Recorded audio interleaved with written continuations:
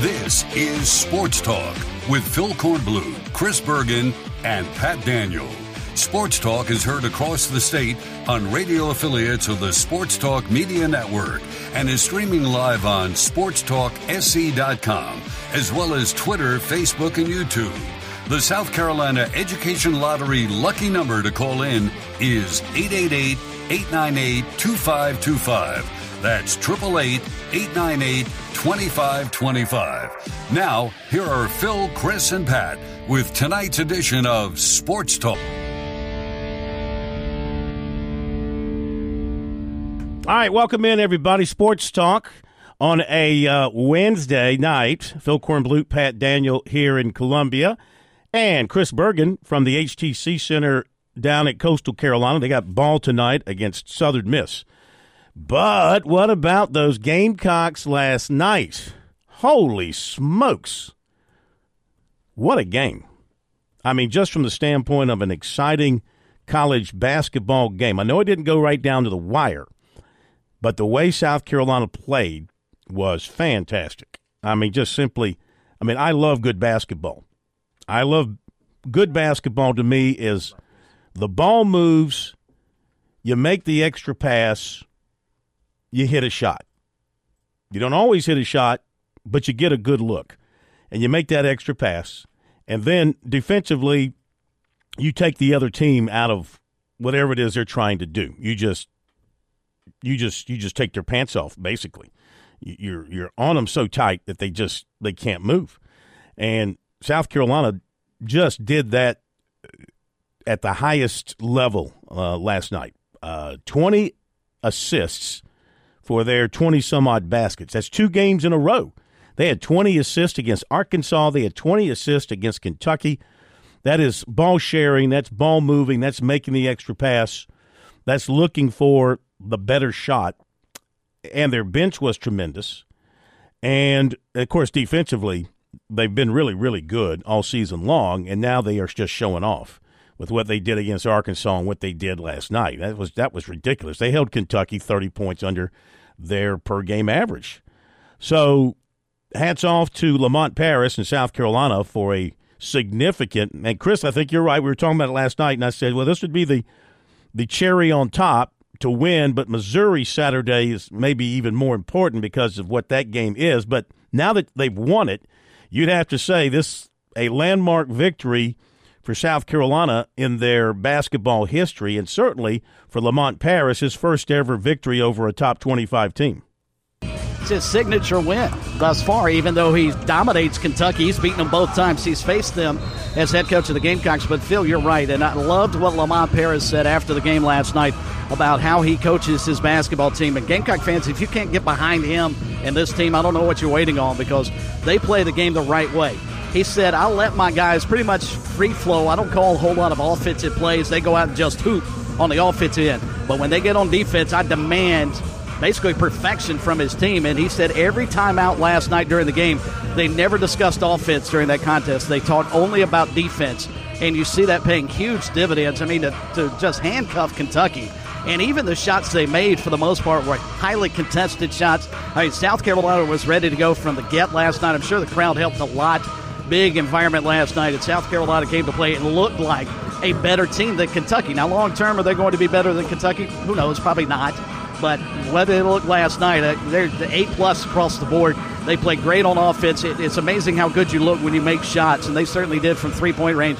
But I was more impressed with what they did defensively and also on the glass last night, going up against a taller Kentucky team, and they just took it right to them. And John Calipari's statement after the ballgame about they just could not match the physicality of South Carolina, and that the Gamecocks are the best defensive team in the SEC, I thought was eye-popping. Yeah, it really was. So congratulations to them on a terrific win. And, 16 wins, 16-3 at this point for South Carolina, 4-2 in the SEC. And they just continue to befuddle the experts. And I know Lamont Paris is probably using for motivation that preseason vote at SEC basketball media days when they were voted last in the SEC. His response was, how could you vote us last? Because you voted us last year, and we didn't finish last, and we're better than we were last year. We're older, more mature, better overall players. How can you vote us last? And he's proving himself to be right on that right now. So big night, sold-out crowd. Fans were into it. Of course, the storming of the court cost the Gamecocks $100,000 from the SEC's revised policy now. First-time offense under the revised policy for South Carolina, so it's only going to cost them $100,000. Of course, I love Chris and Pat, people who say, yeah, what's the big deal? Well, it's not a big deal if you're not the one paying it. I wouldn't want to be the one having to write that check for $100,000. I agree. But when you have somebody from the president's office at USC tweeting out it's the best $100,000 they've ever spent, you understand that mentality, Phil. It's not working. If the NCAA wants to get serious about this nonsense and stop it, I've got the solution. The fines don't work because the fans they're not penalized for being in a place they have no business being. You want to stop it, and I mentioned this last night, I'll reiterate it here.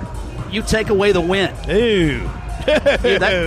You would only have to do that one time. Ew. Because if you want this nonsense to stop, that's the only way you do All it. right. You hurt them where it matters. You take away the win. So imagine last night they stormed the floor, and then afterwards Kentucky is credited with the victory. It hurts USC in the net rankings, bowl opportunity. Let's say you beat Clemson and you storm the field. Well, that 8th win just turned into a 7th win. Maybe you don't go to as nice a bowl game. You'd only have to do that. It's like the death penalty. You only have to hand it out once or twice across the country, and that would send the message, and it would stop this nonsense. Boo. It's the only way you can do it. Yeah, I'm calling for a statewide boo of Chris Bergen. No fun police. No fun police. On three. It has nothing to do with no fun police. It's dangerous. On three. All right, what are we going to do? We're going to get to a point where some player is going to get hurt, almost like Caitlin Clark did over the weekend. And then what's going to happen? Then we're going to retroactively look back and say, we probably should have done something to stop this craziness. But instead, we're like NASCAR. We wait until something horrible happens, and then we make safety improvements. Go ahead and stop it now. On three, everybody boo Chris. 1, 2, 3. Boo. I'm not wrong, guys. What a Debbie Downer. What a Debbie Downer you are. The comments were not kind to Phil last night either when Phil posted on Twitter about it right after the game. Yeah. But what about this? Okay, Chris, but what about this? Okay, how do you define storming the court? Let's just say, for example, you got that rule in place. Now, there were a lot of Kentucky fans there last night. What if after that loss, with that rule in place, the Gamecock fans stayed in the stands, but the Kentucky fans stormed the court and celebrated a loss? Would they force the Gamecocks to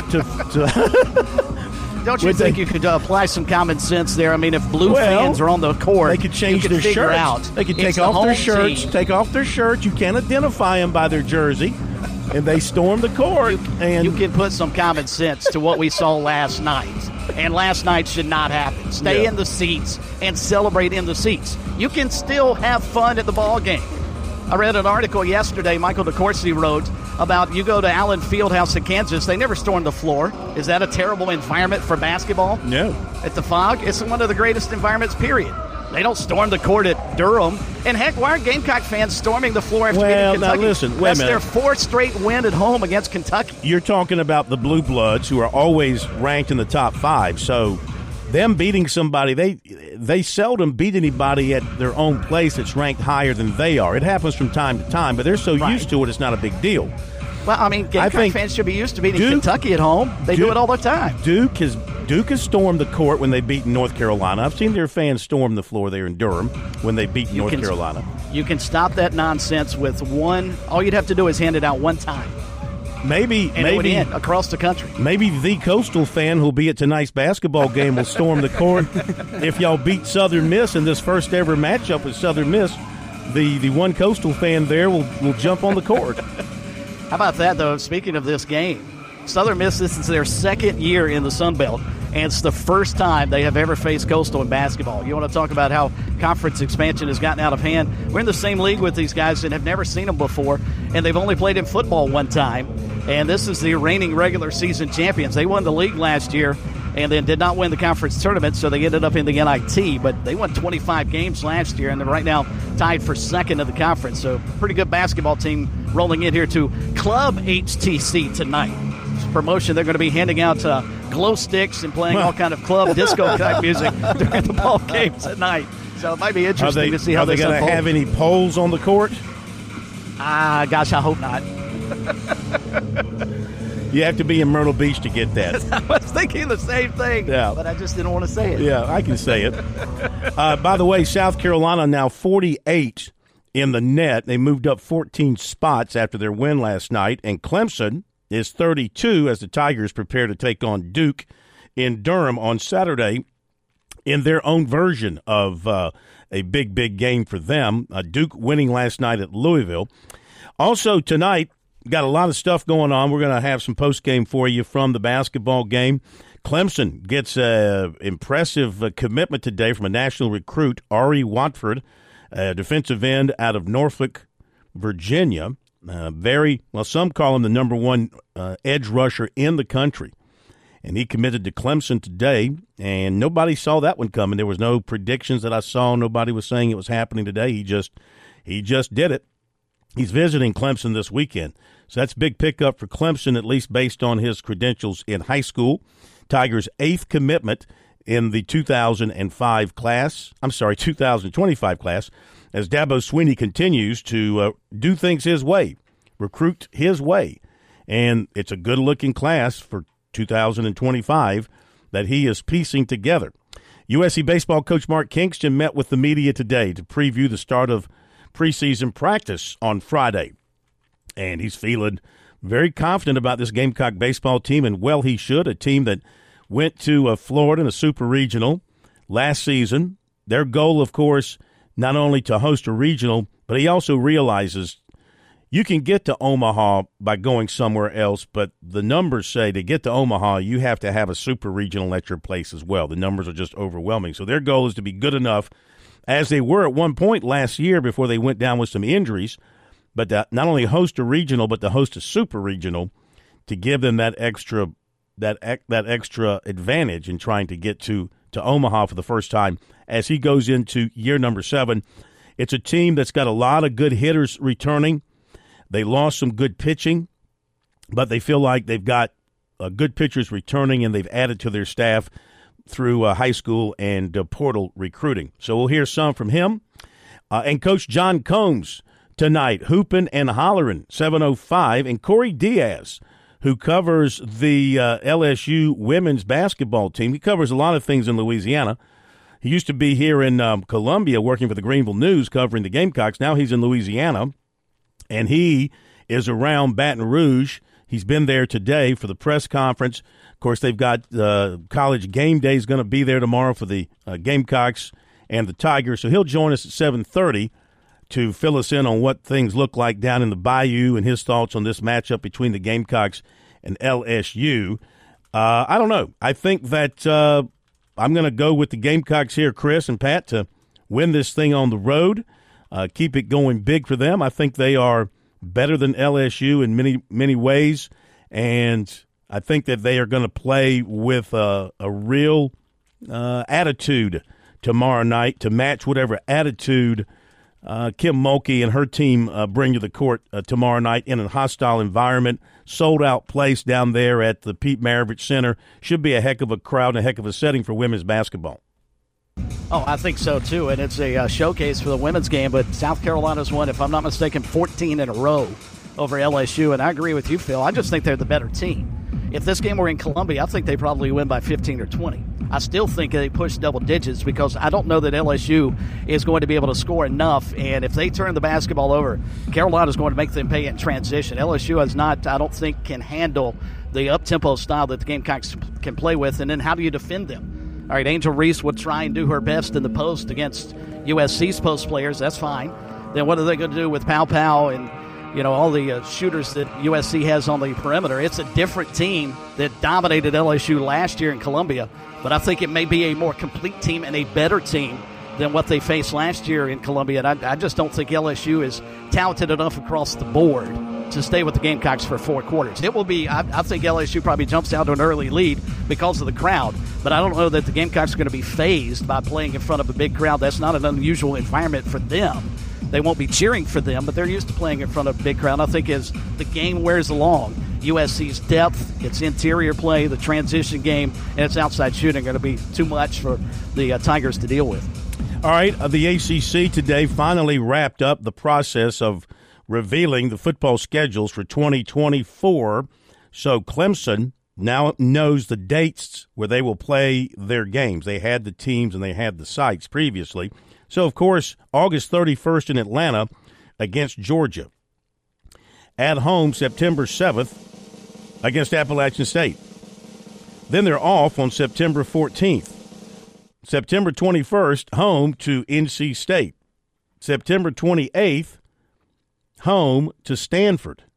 Wonder if Stanford will bring their band. That's what I'd like to see, their band in person. October the 5th at Florida State. October the 12th at Wake Forest. Back home October 19th for Virginia. They are off October 26th. Back home November 2nd against Louisville. On the road on November 9th against Virginia Tech. On the road November 16th at Pittsburgh. Home November 23rd against the Citadel. And home November 30th against South Carolina. So really, you're a Clemson fan, you're looking at this. You got the short trip to Atlanta. Then you've got only 4 other road trips. You go to Tallahassee, you go to Winston, you go to Blacksburg, and you go to Pittsburgh. Very easy travel schedule for Clemson next year. I would say this. I mean, you can fly to Pittsburgh, but you can also drive Pittsburgh without killing yourself. I guess it's maybe, 8 hours to Pittsburgh? 7.5? About the same. Well, Florida State, I can make Tallahassee from here in 6.5. Maybe 7. 6.5 if I push it. But I consider that to be a pretty light travel schedule for Clemson next year. So road games away from home, Georgia, Florida State, Wake Forest, Virginia Tech, and Pitt. And then home with Appalachian, NC State, Stanford, Virginia, Louisville, Citadel, South Carolina. So how taxing is this schedule, Chris? Obviously, Georgia, number 1 team in the country, likely going in next season. Again, if not number 1, way up at the very top. In Atlanta, so-called neutral site, and I'm sure Tiger fans will buy up their full share of tickets, and it will be kind of as close to a neutral site setting as you can have, and a chance for Klubnik to build on what he did in the fourth quarter of the Gator Bowl and really establish himself as a winning quarterback at Clemson, facing a now veteran quarterback at Georgia and all the other veteran players returning at Georgia and their excellent recruiting. Tough start for Clemson if they're thinking about getting back into the national limelight.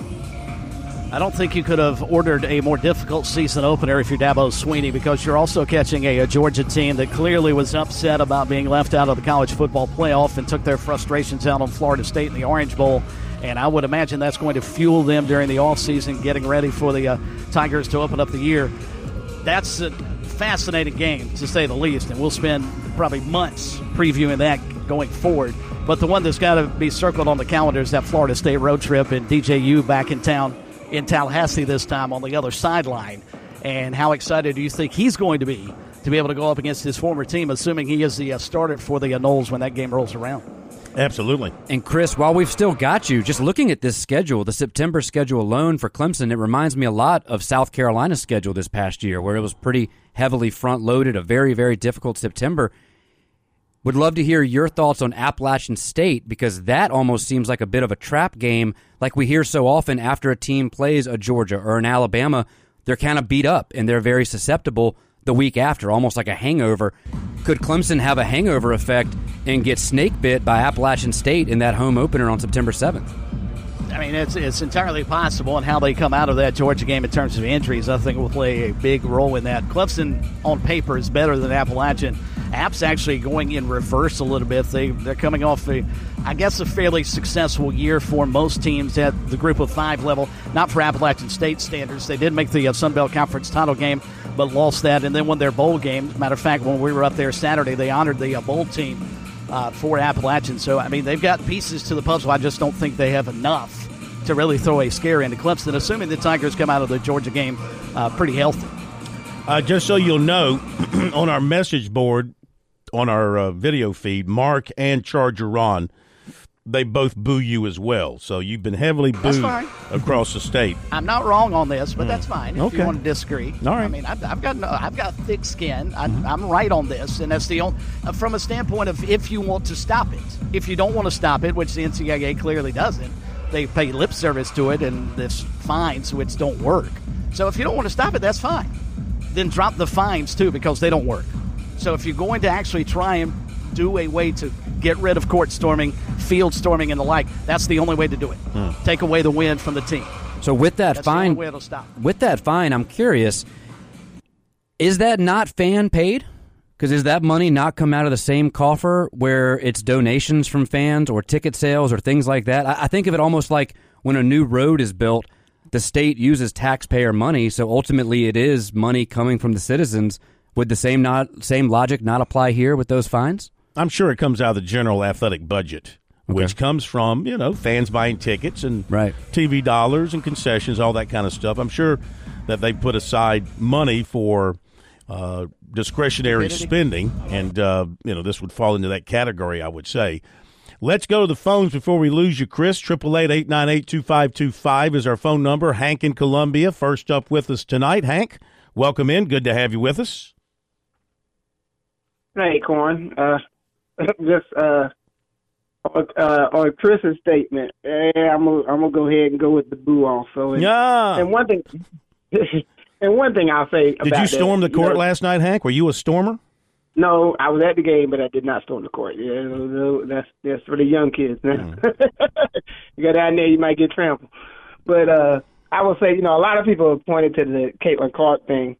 But with the Caitlin Clark thing, that's also come out is that there was security that was escorting Iowa off the floor, and for whatever reason, Clark decided to take off and run ahead of her team and ran into the person that she hit.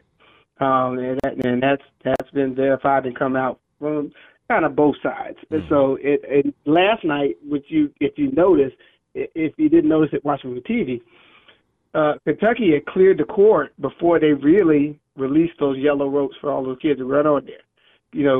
Cal had gone ahead and sent his team off, but they even let the rest of them that were on the bench that got up and went out. They had cleared before they released that rope. And so the coaches had their normal handshake. Mm-hmm. I know you were there, Corn, so you probably saw that. Yeah.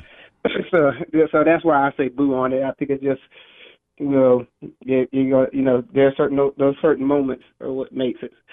But Corn, I was calling you just to tease you just a little bit. You remember back and you said, remember when we'll see what South Carolina made of when they hit athletes in the SEC teams and the players of that ilk, and we said we would bookmark it. Well, I bookmarked it. Mm-hmm. Well, hey, listen, they impressed the heck out of me last night. I tell you who really impressed me. I mean, they pretty much all did, but the 3-point shot by Zachary Davis right before half was huge at that buzzer. I noted to somebody when he hit that shot, the building shook. The building literally shook where I was sitting in the press area. A very unique feeling to kind of feel the building, the inside kind of shake. But I thought Cooper was obviously fantastic. His ball handling, his shooting, his leadership on the floor. And, I mean, they were able to hang in there with Michie Johnson and B.J. Mack not having big offensive performances in the first half. They came back in the second half. Mack, I think, had about 8 points, and I think Johnson had 10 in the second half. So they were able to build a lead and hang in there while those guys were still trying to find their game. Yeah, and I tell you, Corn, what was most impressive, I think, is I give a hat to Paris. Everybody talked about this great pro and the big 7-footer that was coming from Kentucky and how he looked against Georgia. And every time he got in the game, Paris put Gray in the game and had Gray go at him. And he completely just, could not handle the physicalness inside. And so for Paris to see that and to exploit that when nobody would have thought Josh Gray might have even gotten the game, I thought that was a good piece of coaching. And then the out-of-bounds plays were just excellent. Oh, yeah. They scored a lot off the out-of-bounds plays. That's a sign of excellent coaching. Josh Gray was another one who deserves kudos for playing really, really well. Thank you, Hank. And Chris, we'll let you go. Call your game tonight. Look out for the fans storming the court now. We don't want anything to happen. I hope we're in a situation that could actually occur. Y'all enjoy. All right, see you. Back in a moment.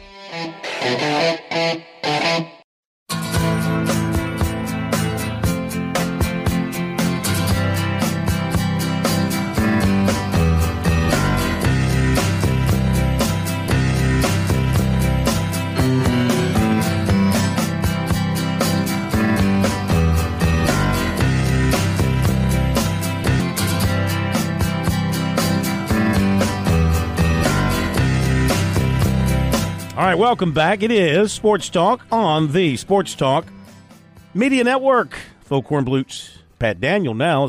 Chris Bergen's gone off to call that Coastal Southern Miss game. Other basketball tonight. You got LSU at Georgia.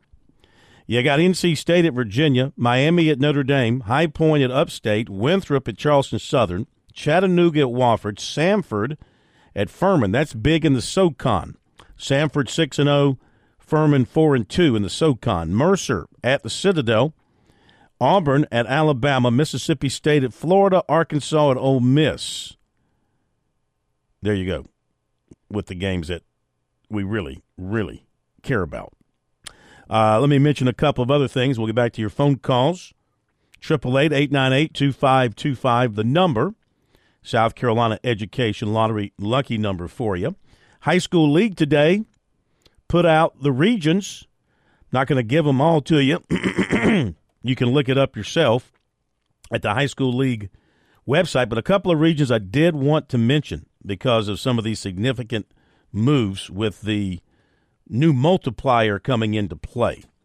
So in 4A, you got Gray Collegiate in Region 4, 4A. They'll be in there with Aiken, Airport, Brooklyn-Cayce, Gilbert, Midland Valley, North Augusta, and South Aiken. So that is where Gray Collegiate resides. Of course, now there can be appeals to these regions, so not everything is set in stone yet. But that is where Gray Collegiate's going to be. And so BC's really been good. Gilbert's really good. Midland Valley was good. North Augusta's usually pretty good. South Aiken can be good. Aiken has struggled. Airport struggled. So we'll see how they handle all of that. Then you go to the 3A ranks, and you got Oceanside Collegiate in Region 6. It's another one where the multiplier has moved them up. They're in there with Battery Creek, Hanahan, North Charleston, and Orangeburg-Wilkinson. So, they might be able to handle that without too much trouble. And then you've got Christ Church and St. Joseph's and Southside Christian in 3A in Region 2. You got Carolina, Christ Church, Palmetto, Powdersville, Southside Christian, and St. Joseph's. So roughly half that region is made up of private schools. Christ Church, Southside Christian, and St. Joseph's. You got Carolina, Palmetto, and Powdersville. Of those three, Powdersville has been very good. So for those other three, the newcomers, they might be able to handle 3A in that region. Just wanted to point those out. Again, the High School League's got them up on their website. There will be appeals coming, and things can still change before everything is set. And let's see, what else did I want to mention to you? I think that the North Carolina Lottery Commission voted today to allow mobile sports betting in North Carolina. It'll start at noon on March the 11th. You'll be able to start creating betting accounts in North Carolina starting March 1. Oh, by the way, the ACC men's basketball tournament begins on March the 12th. Smart thinking. So one day before the tournament begins in North Carolina, you'll be able to bet on your mobile apparatus there in the state of North Carolina. And North Greenville is ranked number 2 and Newberry number 12 in the NCBWA, Baseball Writers Association, preseason ranking for D2. So North Greenville is 2 and Newberry is number 12. Okay, phone number, 888-898-2525. Let's go to Gamecock Larry. Boy, he called it, didn't he? Gamecock Larry, you are a soothsayer. You are a man who can see the future. You have powers that the rest of us just don't have. You called it. You might have been the only person in America to say kick him in the knee and hit the three, and dadgummit, that's what they did.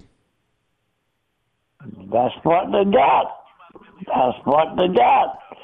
But I'm feeling good. And when I call in Monday now, let me get this straight, Mr. Phil. When I call in Monday, well, now let's see, 1 down and 3 to go. When I call in Monday for the weekend, we'll be 4-0. We got 3 more to go. We gon'. Well, I'm not gonna say we're gonna beat them quite as bad, but I'm gonna tell you something. I'm gonna go out on the limb, and I'm gonna tell you something right now. I want to say something to Coach Tim Mulkey. Coach Tim, I'm gonna tell you. No, I ain't gonna even talk about you. You ain't, Lord, you ought to be ashamed of yourself. Grown woman ain't like that. But that's okay. But did I tell you they gonna shoot them threes? Man, I'm gonna tell you, man. 4-0, and I still don't understand how that little old team up there in the Clemson, I don't understand how they beat the Gamecocks. You didn't, well, I'm saying you because you are the voice of the Clemson Tigers. You say you're not. Go Tigers. I know you are. Yes, I can hear it. I can hear it in your voice. Tiger Rack. I'm going to tell you something. Do what? You trying to throw me off. I know, but we gave that game to you all. We gave it to you. And I don't know what happened to Georgia. Again, same old thing. We gave it to them. We could be 18-1. Ooh, but I feel good. I ain't gonna talk no more. I'm just gonna let you know I'm still here, and I'm hoping I can come on. Or let's see who's playing. I'll call you Friday night. Friday night after we wipe the floor tomorrow night with Kim Mulkey's flashy. So what are you going to call that thing? See, we ain't going to take. We just going to take the top. Ah, man, you better shut up. I'm getting off here. I might. I don't know. I'm wrong. You're all excited. You're all tongue-tied. I get it. We're going to talk to you later in the week. Thank you, Gamecock Larry. But listen, I give credit where credit is due. You stood out there on that limb, and you said the Gamecocks are going to take it to Kentucky, and they did last night. They got off to a slow start, won for their first 6, but then once they kind of settled in, now they were tight early. You know, the crowd was buzzing and all the hype and, gosh, all the A1, what would you call them? What do they call them in Los Angeles? A-listers? All the A-listers of Columbia were there, like Shane Beamer and Little Beamer and Aaliyah Boston and Dawn Staley and who else are A-listers in Columbia? I don't know, but I love seeing the support of the other programs out there. I mean, seeing coaches and players from all the different major sports at the university, seeing Coach Staley out there representing as well and supporting Coach Paris. That's really cool to see, and it's nice when you see such things. I don't know who else in terms of A-listers. I'm curious if maybe Mayor Rickaman or anybody else was out there. But either way, it was quite a sight. And for Coach Calipari after the game of Kentucky to say that this was the best defense in the SEC, and we've heard now for 2 years from Coach Paris that his bread and butter is defense, and that he thought that would be the thing that would take the longest for his team to learn is how to play his style of defense and do it efficiently. And I think we're starting to see all that hard work pay off. And last night, hearing Coach Calipari call him without hesitation the best defense in the conference, and we know the SEC, the history of it is kind of a rough and tough defensive-minded conference, maybe not quite as explosive offensively as some other conferences. It's more tough and in the lane. And for him to say that about the Gamecocks is quite a statement. Yeah. Very high praise, very high praise. So I sat at the very top of press row, which is reserved for NBA scouts.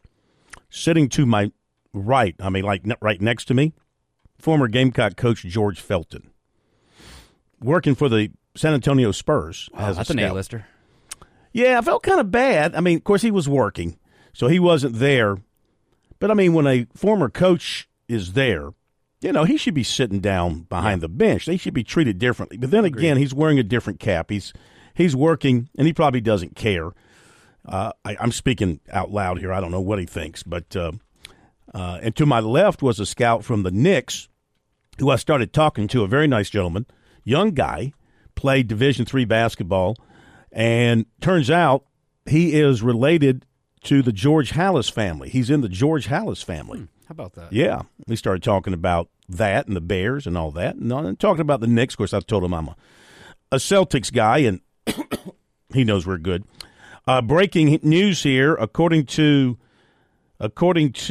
Jordan Schultz, who is with Bleacher Report, the Chargers are hiring Jim Harbaugh as their new head coach. Sources are saying he returns to the NFL to coach the same franchise he retired with as a player back in 2000. So, where does Michigan go? What does Michigan do? And does this start an entire new round of carousel head coaching movements? Do they go and pluck a head coach from somewhere, who then that school has to go pluck a head coach, so on and so forth? So keep an eye on this. Harbaugh headed to the NFL once again. The happiest person in the country might be Ohio State head coach Ryan Day with that news, because he's had an awful time beating Michigan since Harbaugh has really broken through the last few years. In reading articles earlier, we were discussing off air. CBS, it was as Dennis Dodd was reporting about half an hour ago, that one of the big hang-up here with the Chargers was that Jim Harbaugh was asking for complete control. Now, we didn't see exactly what that means, but we're both under the assumption that means some kind of GM control as well, which we have not seen be successful that many times in pro football. We were trying to think of times that it has worked. Most recently, Bill Belichick, for a number of years. It has not gone so well the last, 3, 4, 5 years, but before that. So curious to see if this does mean that he will also be the GM or have some kind of management role there too. Didn't Jacksonville give Urban Meyer the same kind of authority when they hired him? I think you're right. And it was a disaster, but we'll see. We'll see. Harbaugh going to going to the Chargers. Used to be San Diego, going to the L.A. Chargers. Let's go back to the phones, 888-898-2525. Before the break, Keith in Camden, welcome into Sports Talk, Wednesday edition. How are you, sir? I'm doing great. Good. Hope you and Pat are too. Yep. Just a quick comment. I think you and I, looking at the basketball, were pretty much on the same wavelength.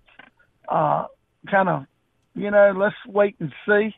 I think last night, I must admit, I was impressed. I think that checked the box. But my question, the gentleman that called, I think his name is Hans, speaking of Sellers, night before last, yes, quarterback. Mm-hmm. I saw him twice in high school his senior year. Unbelievable. I mean, he's the guy for the job, but the question is staying healthy, and there's a learning curve. But my question to you is, I don't see anybody on that current roster that I feel real comfortable about.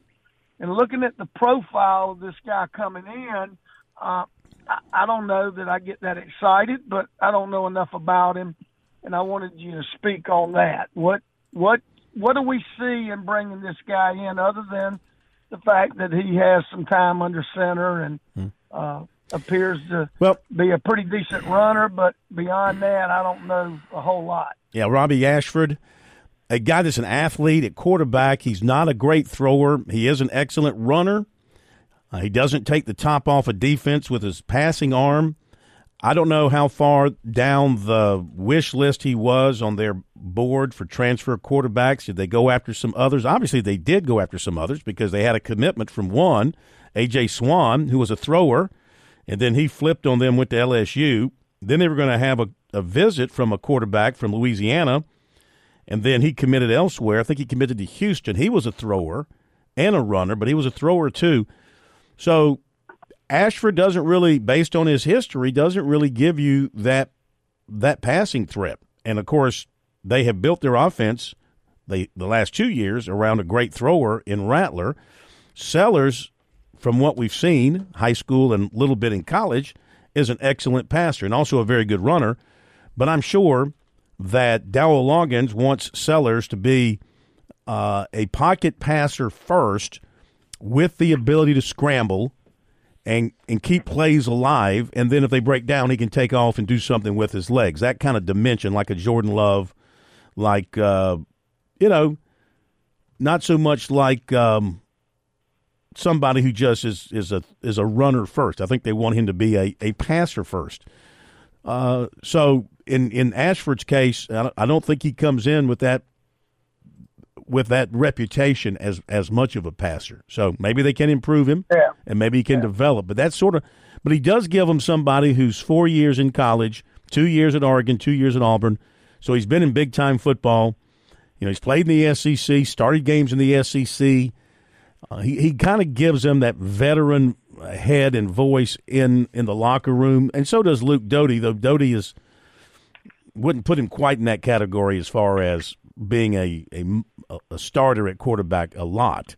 I just think maybe this was, as they were going through the recruiting processes with everybody, maybe this was the best prospect they could land on. Yeah, like Phil, one last question. I was listening to Gamecock Larry. Did he say I'm going to hang from the rim? I couldn't make out. Did Gamecock Larry say he was going to hang from the rim? Yeah, I'm going to hang from the rim. I'd like to see that. Me too. I'd like to see that. Yes, sir. Y'all have a good night. All right. Keith. Thank you. A few more notes here from our listeners online. Eddie says that Berge is determined. I will agree that will stop it taking a loss, but not sure about that. Stephen wants to know what's the percentage of the crowd that Kentucky had. They probably had very small percentage. It wasn't a big Kentucky crowd. Maybe they had some behind me over there. I'm just trying to maybe 1,000 Kentucky fans, perhaps, last night. Not a huge number. Let's see what else we've got here. Let's see if there's anything else. Charger Ron has checked back in, said great hire for the Chargers. He hopes. Oh, yeah. And Steven suggests Connor Stallion as the new coach. Hardy har. All right, we got to hit the break on Sports Talk. We'll come back with more in a moment. 888-898-2525 is the number. Hey, don't forget, you're looking for property along the beach. You're looking for a place to stay this spring or summer. Call James Smith at James Smith Realty, 843-237-4246, the number. Online at pauliesvacationrentals.com.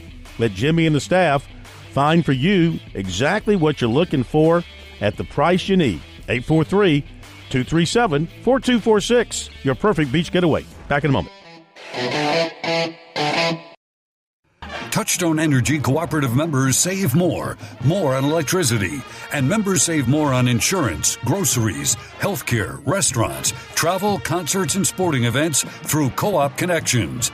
Touchstone Energy is an alliance of the member-owned electric cooperatives, and as a member, the power is yours. Experience the power of co-op membership with Touchstone Energy and find out how much you can save on electricity and a whole lot more at touchstoneenergy.com.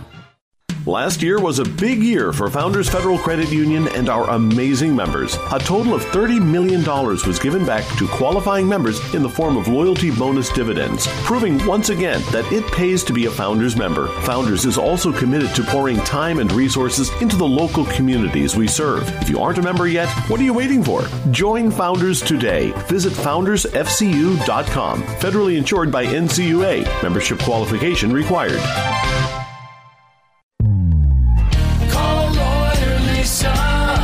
Experience the difference with Lawyer Lisa.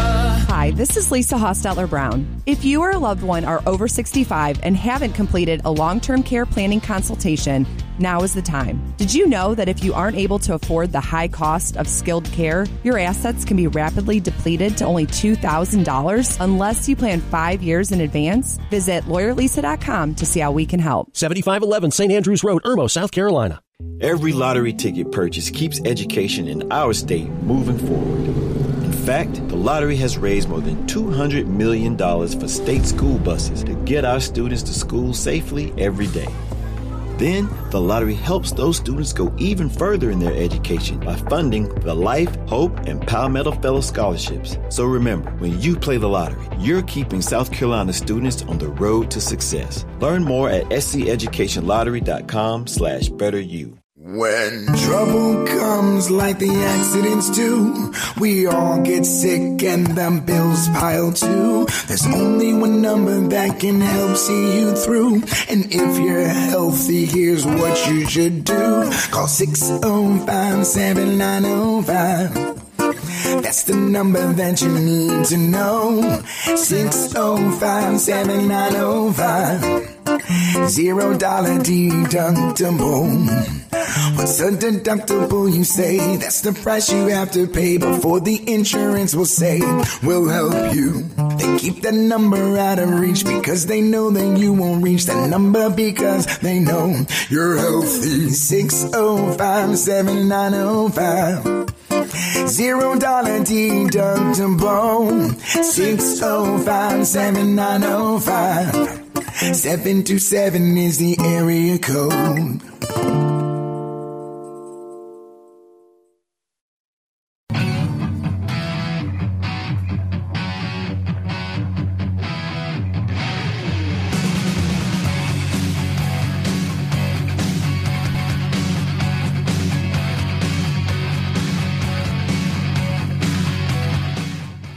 Okay, State of the State tonight by the governor.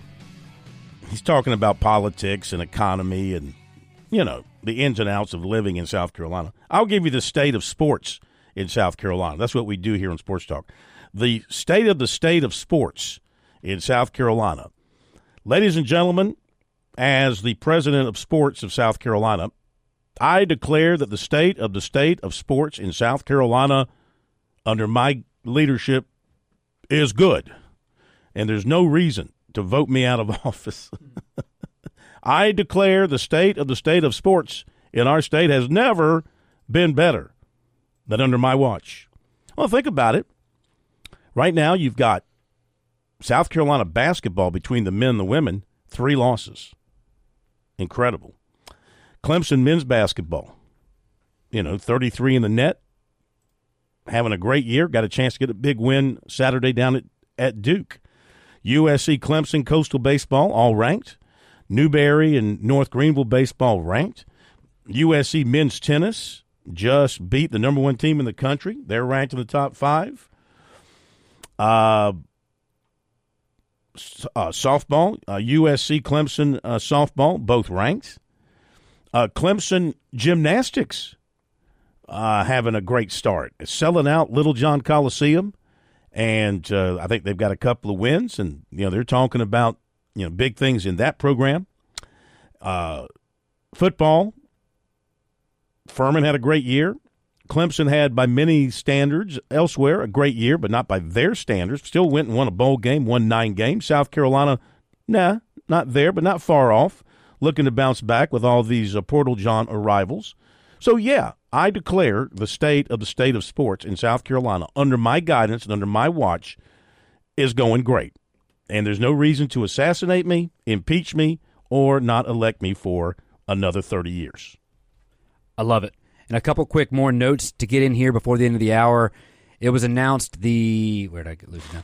So the Clemson football is planning to hold its annual spring game at 1 p.m. on Saturday, April the 6th. I don't believe we had mentioned that yet. And also the ACC Commissioner Jim Phillips has announced that the ACC kickoff, remember last year went from 2 days to 3 days. Now it's all the way to 4 days this year. It'll be Monday through Thursday in July. Good God. Oh, and of course, Clemson soccer won a national championship. Sure did. Yeah. And had the National Player of the Year. Mm-hmm. And Did we miss anybody else who did really, really well to this point? I think not. Apologies if we did. Yeah. All right, going to hit the break here at the top of the hour. Hooping and Hollering with John Combs is coming up, and more. Be right back.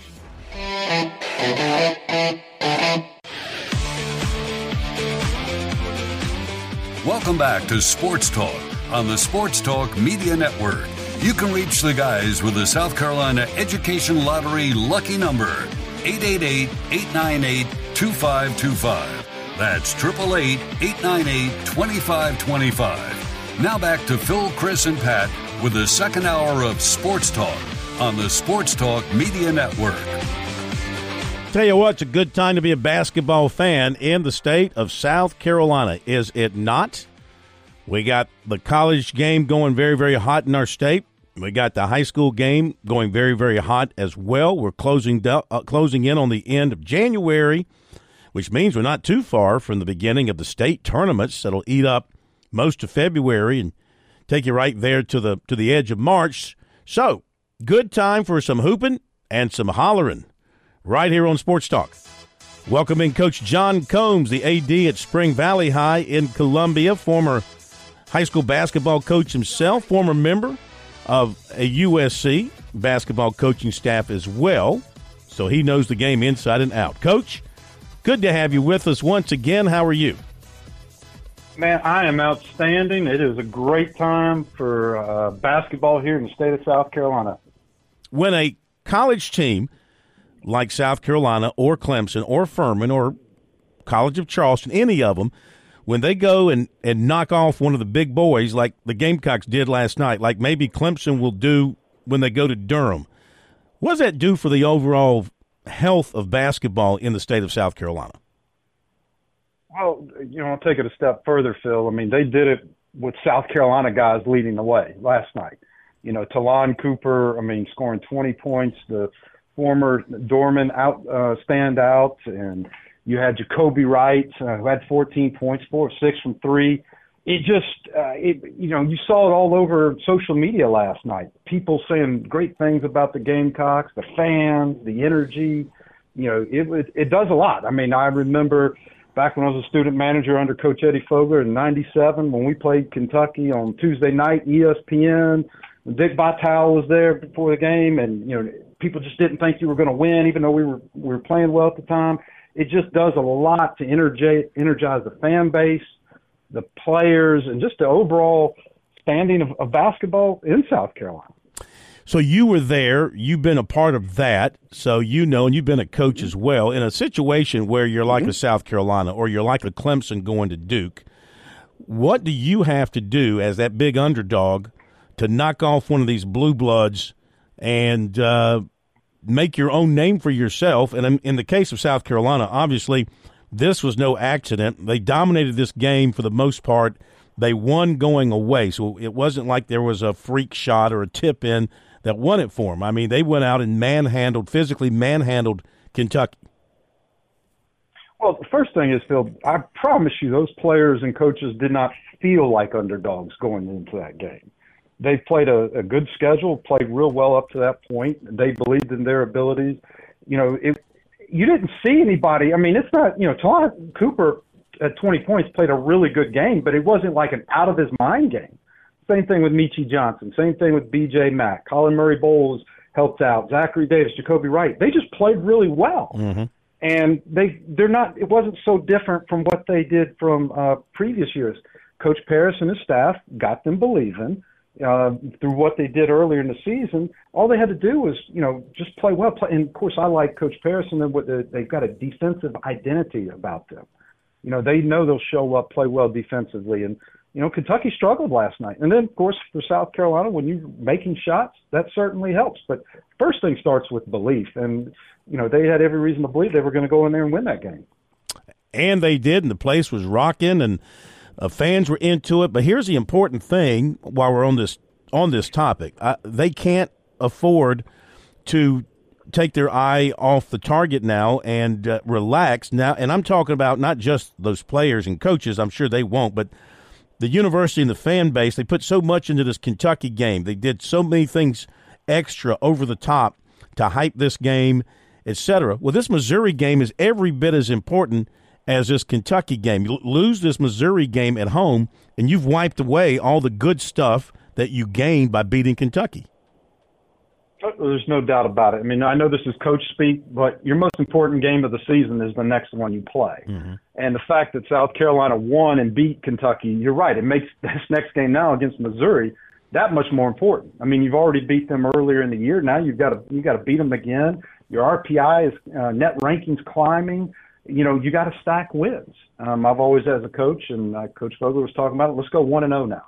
That's what you got to do. You just got to focus on that next one. And because they won a big game, this game now against Missouri is just that much more important. The good side is that since you beat a team like Kentucky, who's high up in the net, you've got some clout with it. You've got a little more wiggle room now. Now, you don't want to look at it like that, but the fact that you've got a good, solid win under your belt, you don't feel like you've got no room for error. But the coaching staff is going to play it like you don't have any room for error. We got to go out there and play great and win on Saturday. Yeah, and the fans need to fill the place, and they need to be intense and as supportive as they were the other night. Let's talk about high schools. We got the new rankings that came out yesterday, and boy, last night Lexington, Cam Scott, he put on a show. How good is that kid?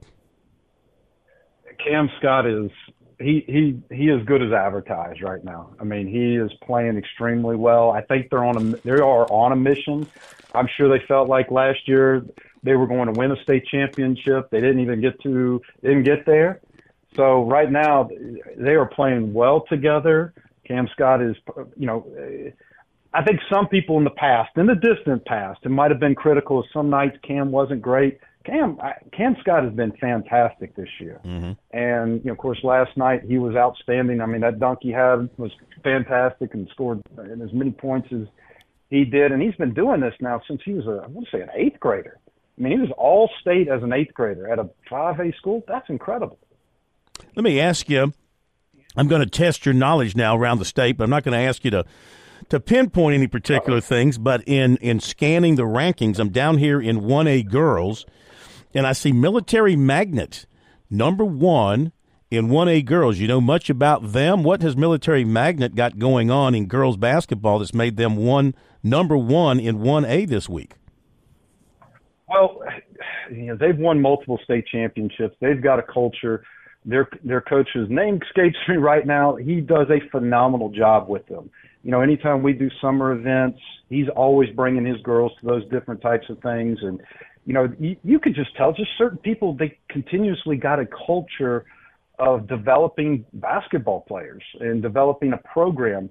And he's done a really good job there. So that is no fluke whatsoever that he does that. I mean, he's got good players. I don't think he's got a player that's like a high Division I caliber player, but he's got a bunch of really good players, and he develops a program. This isn't just a one-off. He's done this for many years in a row now. Looking at 2A boys, you got Gray Collegiate 1 and Oceanside Collegiate 2.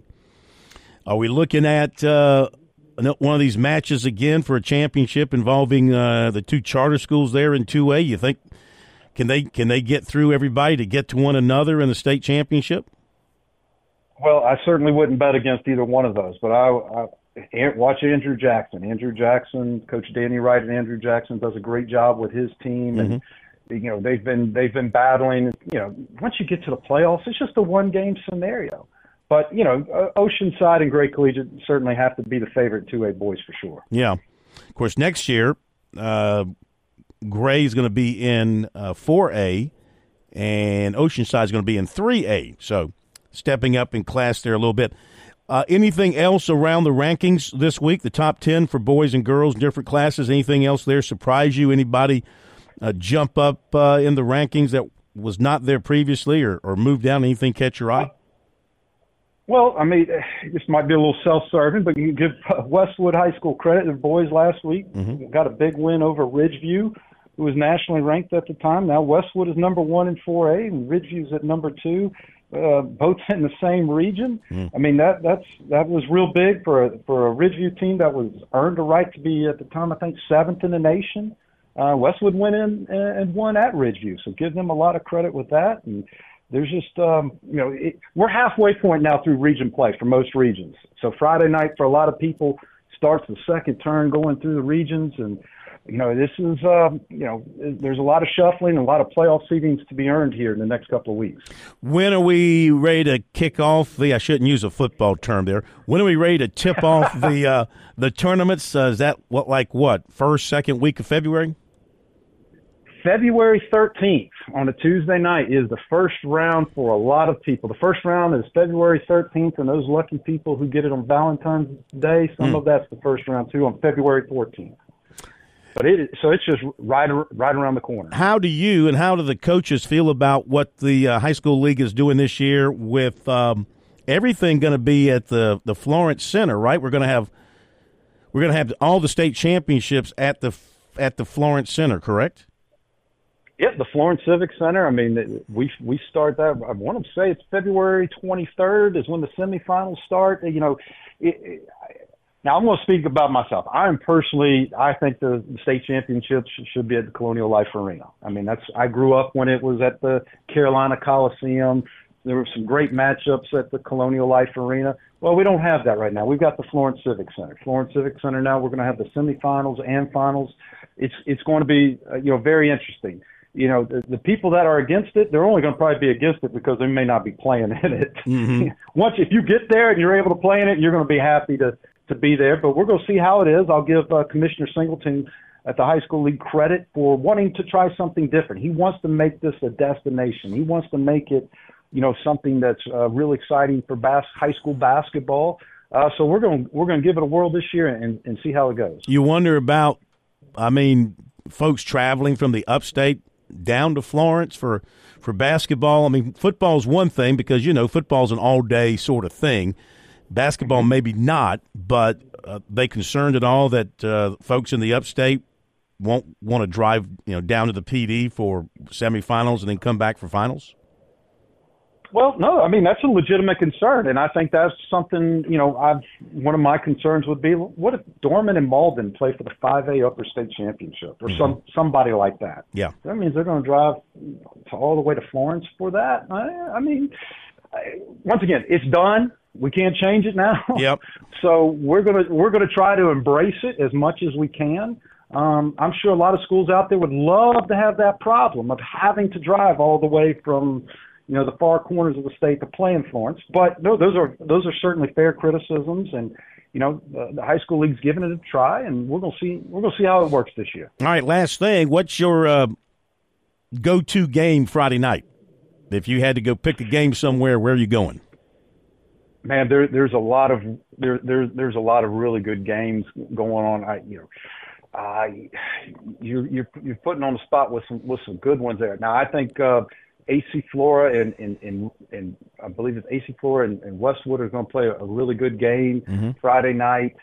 You got Southside's at Wren High School. That's a really good game. Boiling Springs is at Dorman High School. I mean, to try to spread around throughout the state, that's a good one. I'll tell you one that's really a team that's playing well right now. A lot of people don't know about St. James out at the beach. They're 17-1 on the season. Conway's going there.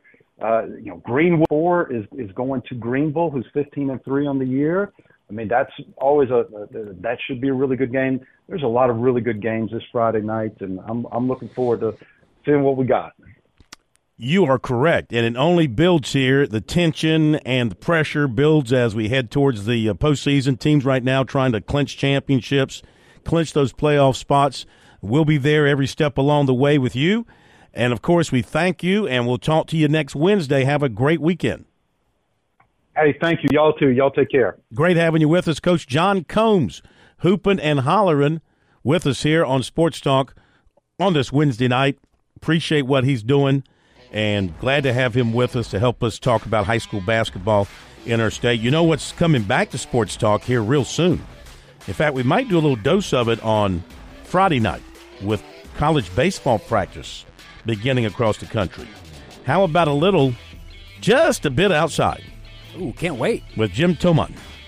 Jim Toman. Yes, Jim Toman coming back to Sports Talk with his segment during baseball season, and we'll be back.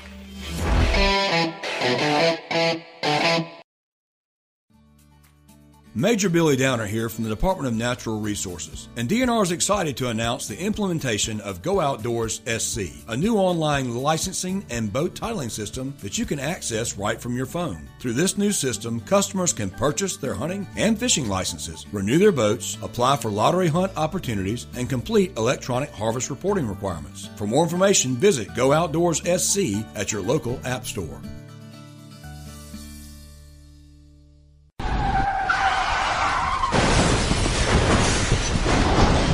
I'm attorney Jim Corbett. That's the sound of a big hit on you and your car or truck. I've been an attorney for more than 30 years, helping people who get injured in car wrecks and truck wrecks. If you have serious injuries, call Jim Corbett, 803-765-2968, or email me at jim@jimcorbettattorney.com. That's Corbett. I don't get paid unless I recover for you. Jim Corbett Attorney, for your best recovery from a big hit, 803-765-2968, or jim@jimcorbettattorney.com.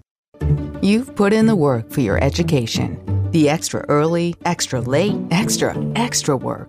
That's because you understand education opens doors to better pay, better opportunities, and a better you. Being educated about playing the lottery is no different. It helps you be a better player, one who knows when to play and when to take a rain check. The lottery's a game, so let's keep it fun. Learn more at sceducationlottery.com/betteryou. George Bryant here for Tsunami Bar Sports, and some say the fun is in the winning. I say the fun is in the training. And Tsunami Robbie, what do you say? George, we all know you get more done when you're having fun. This technology is different, it's engaging, but it's also a lot of fun to use. Hi, this is Phil Kornblut. Be sure to click on the digital ad on SportsTalkSC.com and get 5% off any Tsunami Bar order using promo code BBB5. Don't wait, order today. Touchstone Energy Cooperative members save more on electricity, and members save more on insurance, groceries, healthcare, restaurants, travel, concerts, and sporting events through Co-op Connections. Touchstone Energy is an alliance of the member-owned electric cooperatives, and as a member, the power is yours. Experience the power of Co-op membership with Touchstone Energy and find out how much you can save on electricity and a whole lot more at touchstoneenergy.com.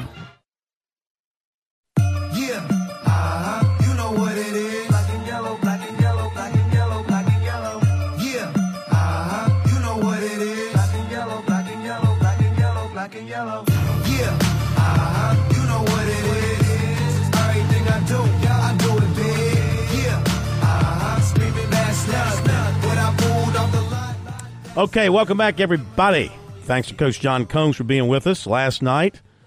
Huge win for South Carolina over Kentucky. A win to be cherished. Basketball around here, you get a win over a blue blood. You don't take it for granted. You put your arms around it. You cherish it. You remember it. You try to grow from it, thrive from it, build from it. Lamont Paris, USC's basketball coach, now 2-0 against Kentucky, his first ever win over a top 25 team. Here's what he sounded like after the game. What a fun game, huh? For the old Gamecocks. So I thought it was. I thought the guys did a great job. Had unbelievable energy. I thought multiple times during the game we fed off of the crowd, which was spectacular. They tell me it was a record number of students that were here, and we had a sellout. So there were multiple times that our guys fed off of that. We made all it took was one good play, and then they got energized and juiced by the crowd, and so that was awesome. I was thankful for that. But yeah, we went out and we defended at such a high level. I couldn't be any happier and prouder of what we did on the defensive side of the ball. And honestly, that's what all of our timeouts were about, was what we were doing defensively. Offensively, honestly, we keep it pretty simple offensively. They know what to do. They know who they are. I call some plays here and there, but mainly they just go hoop on the offensive end. But defensively, we needed reminders, I think, to keep at it. And, boy, what a job they did for the whole game defensively against a team that clearly is a talented offensive group. So big-time win for our guys, big-time win for our program, for our institution, for our city, and for our state, too, and the guys and their families. So. Lamont, not just tonight, but really the past two games, you guys have gone right at opponents in the post, despite maybe not being the biggest team in the league. Just what led to that philosophy, and what are you seeing that's working there? I've been an inside-out guy. I mean, I think everybody will talk about the fact that I like threes. I mean, we've had some games where we shot 26 threes and didn't make a whole bunch of them, but I like it to start on the inside, honestly, and then it sends a message, I think, and I've just have always been that way. But I thought there were a couple matchups that we could take advantage of. I thought Josh in particularly, I thought if they threw Big Z in the game, that we would try to sub in and have Josh lay his mass against his body and see how that turned out. And Josh did some good things. He caught the ball and pivoted, which seems as basic as it is, but when you're in that moment and you got a guy out there and to catch it and pivot and make a strong move, he did a really good job of that. So we obviously got some real good minutes from Josh. But even BJ, we got BJ down there, Colin. I like to be aggressive around the basket if we can, and then I think that opens up things on the perimeter as well. All right, some comments from Lamont Paris, South Carolina, and he obviously made some great decisions, as you heard right there, made some great decisions in running his team last night, in operating his team against Kentucky in that game last night. Decisions on who to play, when and where, and the way they ran their defense. So excellent coaching job by the entire Gamecock staff. John Calipari, obviously his people don't feel so good about him today after losing as a big favorite in Columbia as a number 6 ranked team in the country to the Gamecocks. Here's some of what he had to say after the loss. South Carolina really played a physical game and were a little bit too much for us. Bumping drivers and strong on the post and really physical. I guess people will watch that tape and say that's how you got to play them. So we got to protect ourselves somehow. Very few good looks, it seemed like, especially in the first half. What exactly? Well, we drove it, and we weren't physical enough to hold our ground, and we missed 6 layups. 6 layups. And then we go 2 for 10 from the 3, where we had some threes, and guys were like slowly trying to get them off, and South Carolina was bum rushing us. They did a great job. They came in knowing what they were going to do to us physically. All these young kids, you guys going to let a 19-year-old, one of those, and they played that way. Played good. You just talked about the struggles converting at the rim. How much was that you guys not converting versus Carolina doing a good job contesting? I'll say it again. You get bumped and you shoot the ball like that, you're not making layups. Or how about this one? You have one and you go like this because you're trying to avoid it, and you shoot it that way and miss. Versus I'm going through this contact and I'm either getting fouled or making it. We didn't get the ball moving. I was in every huddle saying the same thing, move the ball. And I was saying here it's a call that we have where the ball goes from one side to the other, but we wouldn't even throw it up the court. We're the best team at getting it in and throwing it ahead. And if the guy is being guarded, he comes back and catches it because we are throwing it ahead. We didn't do it the whole game. We're in there every huddle talking. It's a great lesson for us. It's a great lesson for a young team. Stat broadcast here says there's less than 60 possessions for you guys in this game. Did the tempo being a lot slower than maybe what you're accustomed to have any effect on how your offense flowed? Yeah, it did. And but we rolled into, instead of us playing how we play, again, we played a game this year. We had 40 possessions of 1 or no passes. Now, we lost that game. So I'll go back and look at this. there were a lot of stuff that we were just saying, let's go pick and roll. And they were physical. So now when you went into a pick and roll, the guard came up and jammed you a little bit, and the big would do his thing, and they mucked up the game that way. All right, comments of Calipari after that loss last night to the Gamecocks. Hey, Kentucky will be fine. Got too much talent. Cry me a river about the youth of your team. I hate when these coaches who get the great players complain about that. We'll be back.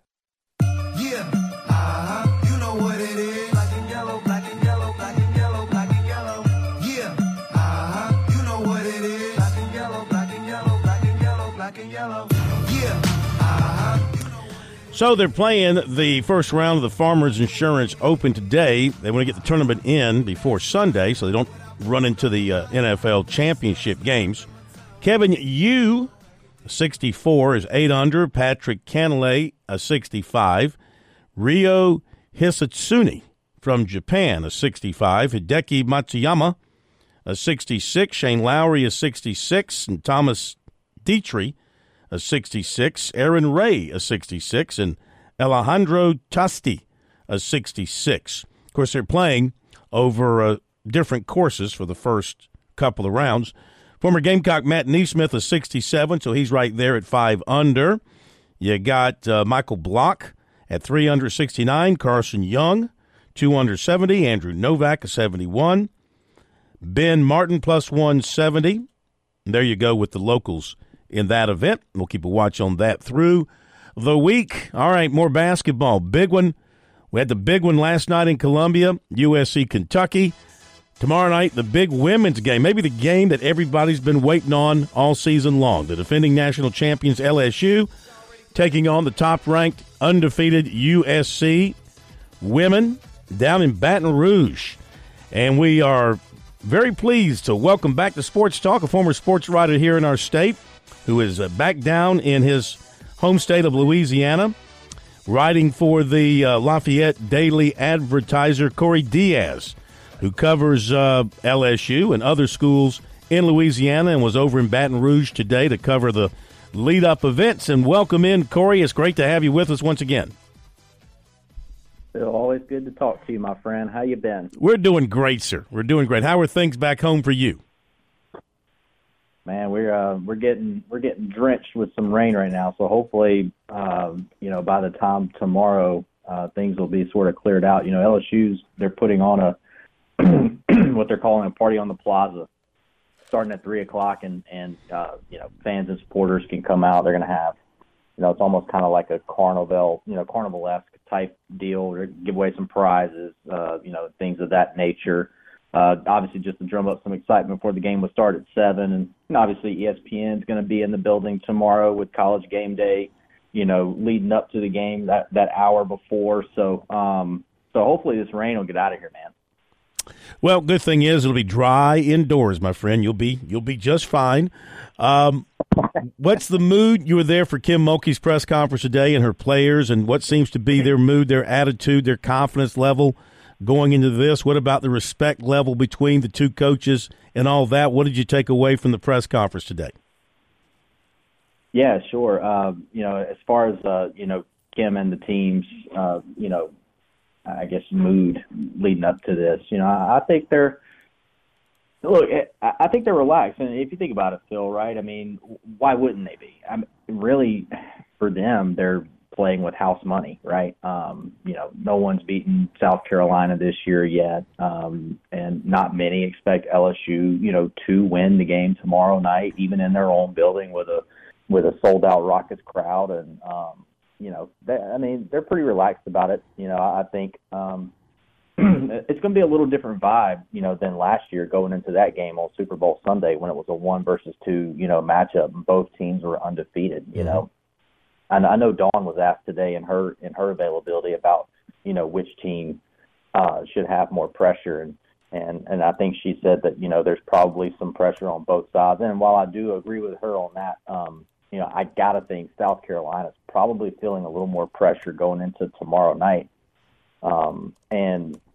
It's just in terms of the respect level, man, I mean, I don't know if there's, two programs in the league right now that are, that deserve as much respect as they've gotten than these two. Obviously they've both accomplished a lot on the floor, not only this season, but last season, the season before, and, really ever since Kim took over, before the 2021-2022 season. So, I know her and Dawn have some respect for one another, and I know Kim is, she said it before last year's game, what Dawn in South Carolina has accomplished in her time is kind of what her program is chasing at LSU. So, there's a lot of respect, I believe, on both ends before we get into this game tomorrow night. Visiting with Corey Diaz from down in Louisiana. What about the matchups? I mean, they both have marquee players. How about the matchups from LSU standpoint against this South Carolina starting group and folks coming off the bench? Where do you see LSU matching up the best with South Carolina? That's a really good question, Phil, because I think when LSU has the ball going up against South Carolina, I lean toward maybe Anissa over Chloe in that matchup, and they're both obviously super long, super athletic. I have a feeling we're going to see something out of Anissa Morrow tonight or tomorrow night that we haven't really seen so far this year in terms of an energy level and kind of a can't be denied will. Just because at DePaul last year and the year before she was the team's best player and was a double machine and was fourth in the country in scoring last year at DePaul and coming here she's in lots of games she's played fourth fiddle, and I think Anissa's going to come into the game tomorrow night feeling like there's a lot that she needs to prove. With Angel, man, I think she's going to be tasked with trying to guard Camilla. That's going to be tough for her. I mean, she struggled with that last year up at South Carolina, and I haven't really seen anything out of her defensively that would make me believe that it's going to be a better matchup for her this year. I think Haley's going to struggle to guard Raven, to be perfectly honest. Haley's kind of struggled some on the defensive end of the floor this year. Now she had a really good game offensively against Arkansas on Sunday. I know Kim and her staff, they're hoping that they can parlay that into another really good performance from HVL, against South Carolina. And I'm really intrigued to see what the freshman sensation Michaela Williams is going to be able to do. My gut tells me that Dawn's probably going to have Bree guard her. And so I'm really interested to see just kind of how, Michaela handles this first really big game environment. She's played in a lot of big games. She's won multiple state championships in high school and what have you out of Bossier City. But just what she's going to see when she walks into the building tomorrow night is going to be the first time she's ever seen something like that. And you can probably say the same for Malaysia Fulwiley as well. So I'm really curious to see what these sensational freshmen on both sides, how they're just going to handle and respond to the environment and the atmosphere tomorrow. How well do you think LSU will handle South Carolina's defense? South Carolina turns people over a lot. They turn that into fast break points off turnovers, number one. And then, of course, number two, Cordosa in the paint, South Carolina in the paint. You mentioned Chloe Kitts and just South Carolina's size in there and their ability to just wear you down in the paint and shoot over you. How do they counter that, LSU? Yeah, that's I guess they don't pay me enough money to figure that out because I'm still not really sure how they're going to combat that. But I think, Sunday against Arkansas, I think what we saw from LSU offensively in the first half, which was a lot of drive and kicking out to the perimeter. If I had to guess, Phil, I think we'll see Kim try to get, her ladies doing offensively early to see if it can work. Look, you have to try to get inside and you have to try to get Camilla in foul trouble. I think that probably for LSU has to be priority number one. They may try to force some things inside to Angel Reese early tomorrow night and see if Angel can, draw some fouls just to try to see if Camilla can get into foul trouble. I think that's probably where they'll go, but I can see Flau'jae Johnson, Haley Van Lith, and Michaela Williams. I can see them in whether it be a pick and roll situation or just kind of an off-ball screen situation, cutting to the basket and maybe not necessarily looking for a shot as they're driving, but maybe try to kick out. If Michaela Williams is open, man, for three, she's proven so far this year. She's probably not quite hitting like Tahina Paopao is right now, but she does have a very lethal, right hand to knock a three down when she's open. So, that to me, I think that's where LSU will try to combat South Carolina's defense to start with.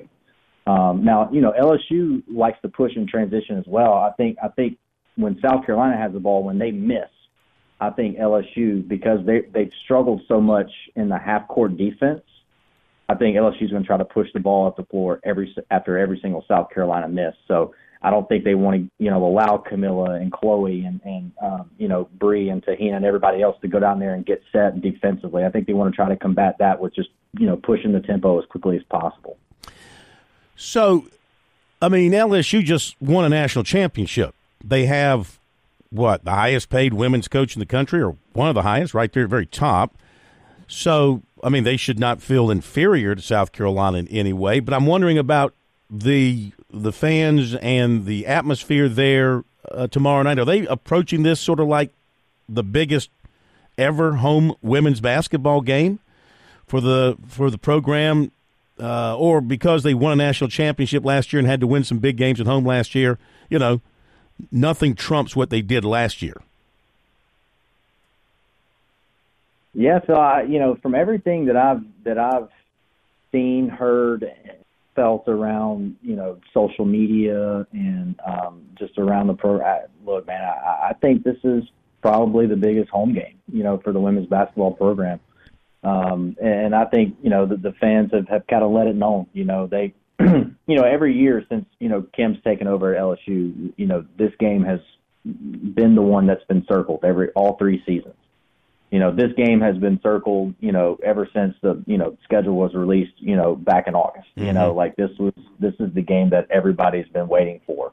And obviously they knew, they played up in South Carolina last year. They knew the game was going to be in Baton Rouge, this year. So this game, they've been talking about it. I've done radio hits, back in September before the season had even started, Mm-hmm. and getting questions about LSU, South Carolina playing each other. So, from the local media down here, from the fans and supporters of not only the LSU athletic program but the women's basketball program more specifically, there's going to be so many people in that building tomorrow night. They're doing a whiteout, so it's going to be it's one of those deals that they put on, and just something to I don't even know why they feel like they had to try to drum up any more excitement than what this game already kind of brings for it. So, but yeah, man, I think they feel like this is the biggest game for the LSU women's basketball program that they've had there, and and I think you'll see the crowd inside the PMAC. I think if LSU goes on a little run or something, or if there's a big block or what have you, I think the LSU fans are going to let the South Carolina players know it. Well, here's a big question for you: are you ready to host and wine and dine the South Carolina media that's coming to town? Yeah, I'm ready for all you guys. I hope you're coming too. That'd be good to see you, my friend. I know several people's already reached out, and for me personally, that adds a ton of excitement, around this game. I'm happy I get to spend another game day, spend another afternoon, spend another evening with some of my really good friends from South Carolina. So I'm super excited. Can't wait for everybody to get back down here. Well, listen, you guys have a great time. Appreciate you being with us. You do great work. We'll tell people to follow you who want to get another perspective on the game. And it's at by Corey, Cory Diaz, Diaz on X, at by Corey Diaz on X. You can follow Corey right there. And we thank you again for being with us, and we'll talk to you again soon. Thank you, Phil. Appreciate you, brother. You too, man. All right, Corey Diaz from the Lafayette Advertiser in Louisiana. Appreciate him being with us and giving us his take on everything happening down in Louisiana about this basketball game tomorrow night. That'll tip off at 8 o'clock. Okay, time to get to the recruiting report tonight here on Sports Talk. It is brought to you by Seawells. I saw Cal and Corey Sewell last night going into the basketball game, and they were telling me that of course, they love Sports Talk, and they love when we talk about Seawells. And they are closed on Friday. They got a huge event on Friday, so no lunch on Friday.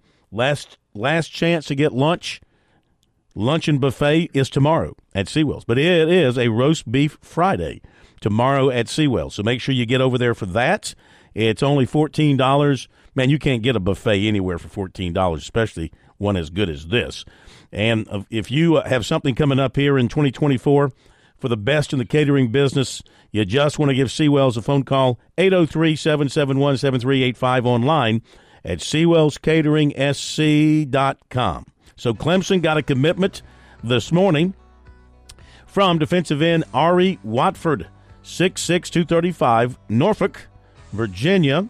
Recruiting analysts have tabbed Watford as a number one prospect in Virginia in the 2025 class and the number one edge rusher in the country. Watford plans to visit Clemson this Saturday for their junior day. He also visited last April and was back for a session of the Dabo Swinney camp last June. He had previously listed a top 6 of Clemson, USC, Ohio State, Virginia Tech, Penn State, and Syracuse. He gives Clemson 8 commitments for the 2025 class. So significant recruiting pickup there for Clemson. Meantime, the Tigers are going to have a bunch of offensive line prospects in for their junior day Saturday. One of them is Jalen Beckley of Longview, Texas. And along with Clemson, he's got Florida State, Georgia, LSU, Tennessee. Clemson offered last summer. Going to be visiting again on Saturday, as I mentioned. He's excited about visiting the Clemson campus for the first time. And, of course, he started off being recruited by Thomas Austin. Now Matt Luke has picked it up, and that's gone smoothly for him, that transition from one coach to another. He said that he does want to get to the campus and see the campus, see what it's all about, and meet Coach Luke in person. And so Clemson's got themselves in pretty good shape with Beckley, and they've done some good things in the state of Texas in recruiting, so they're no stranger out there. Oklahoma State and Oklahoma, Kansas, LSU, Texas A&M, and Duke and Baylor have also been involved with him. Clemson today offered offensive tackle Mason Short of Evans, Georgia. If my memory serves me right, I think he was formerly committed to Alabama. He's one of those defectors from Alabama after the retirement of Nick Saban. USC offered 2026 offensive tackle Anthony Baxter, 6'3", 335, from South Point. Clemson coaches today visited another prospect, offensive lineman coming in Saturday, Mal Waldrop out of Phoenix City, Alabama. Phoenix City's been good to Clemson over the years. They're hoping to nab this one. Clemson target defensive end Isaiah Gibson of Warner Robins, Georgia, was offered by Ohio State. So Ohio State getting involved there.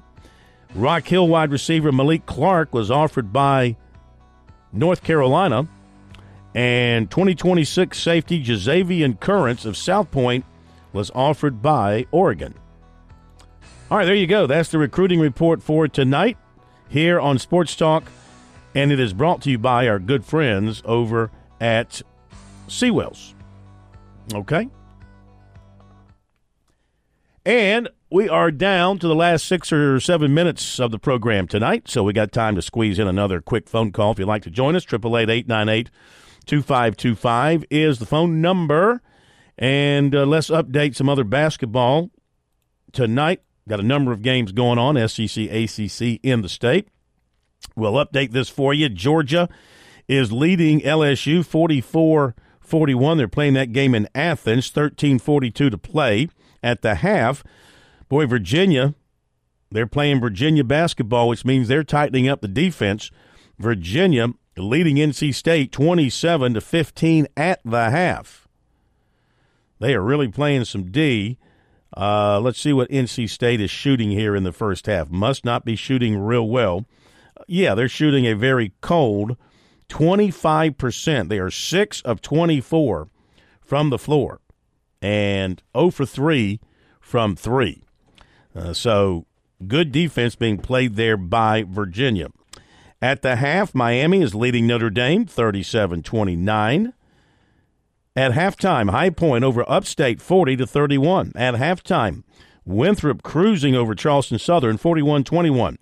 At the half, UT Chattanooga 43, Wofford 30. At the half, Furman leading Samford 34-25. At the half, Mercer on top of the Citadel 35-21. At the half, Southern Miss leading Coastal Carolina 44-26. Woo!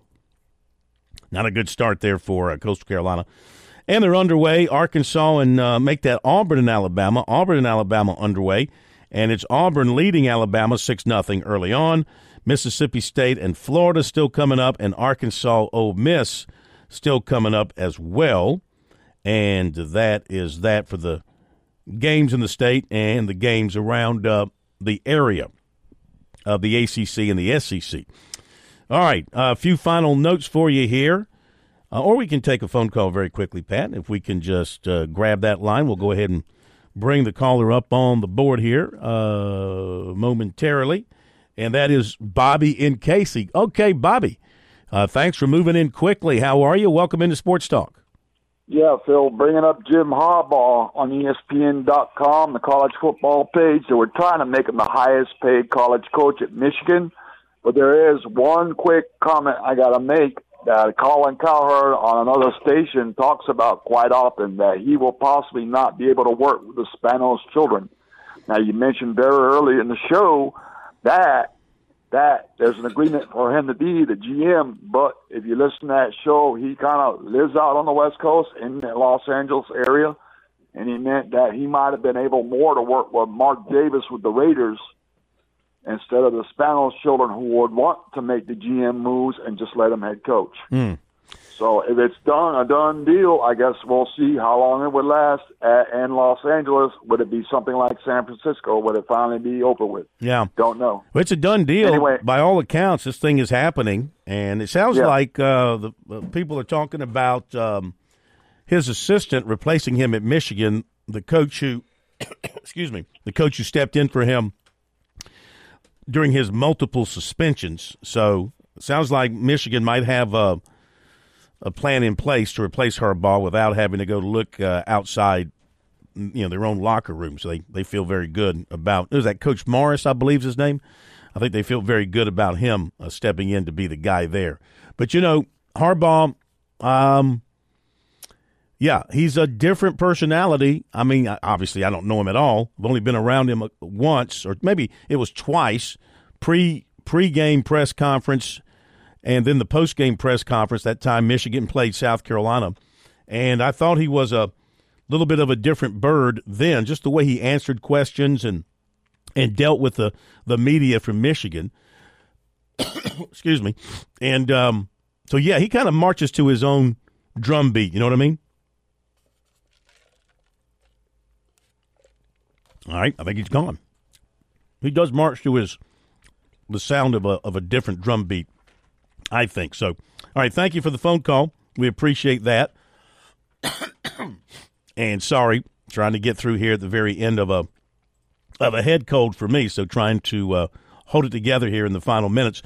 Tomorrow night, Thursday, if all goes well, Mike Morgan will be with us, though Morgan is also dealing with a head cold. Talked to him this afternoon, and he was fighting it. So hopefully he'll be able to join us tomorrow night. We'll get to Mark Kingston tomorrow night, USC baseball coach. As he met with us today, didn't get a chance to get to that tonight. We'll get to that tomorrow night. And also tomorrow night, of course, we will have with us plenty of other good stuff, plenty of your phone calls. We'll update recruiting once again. And Ben Portnoy will drop by with the Port Authority, trying to get everything out there that I can remember. So, looking forward to a big Thursday night here on Sports Talk. And we'll be keeping an eye on, that South Carolina women's game won't tip until we're off the air. But we can talk about that leading up to it. So that'll do it. Thank you for being with us tonight. It's been a lot of fun. Have yourselves a great night. Thank you, Pat, and thank you, everybody, for being with us. And we'll see you tomorrow night right here on Sports Talk.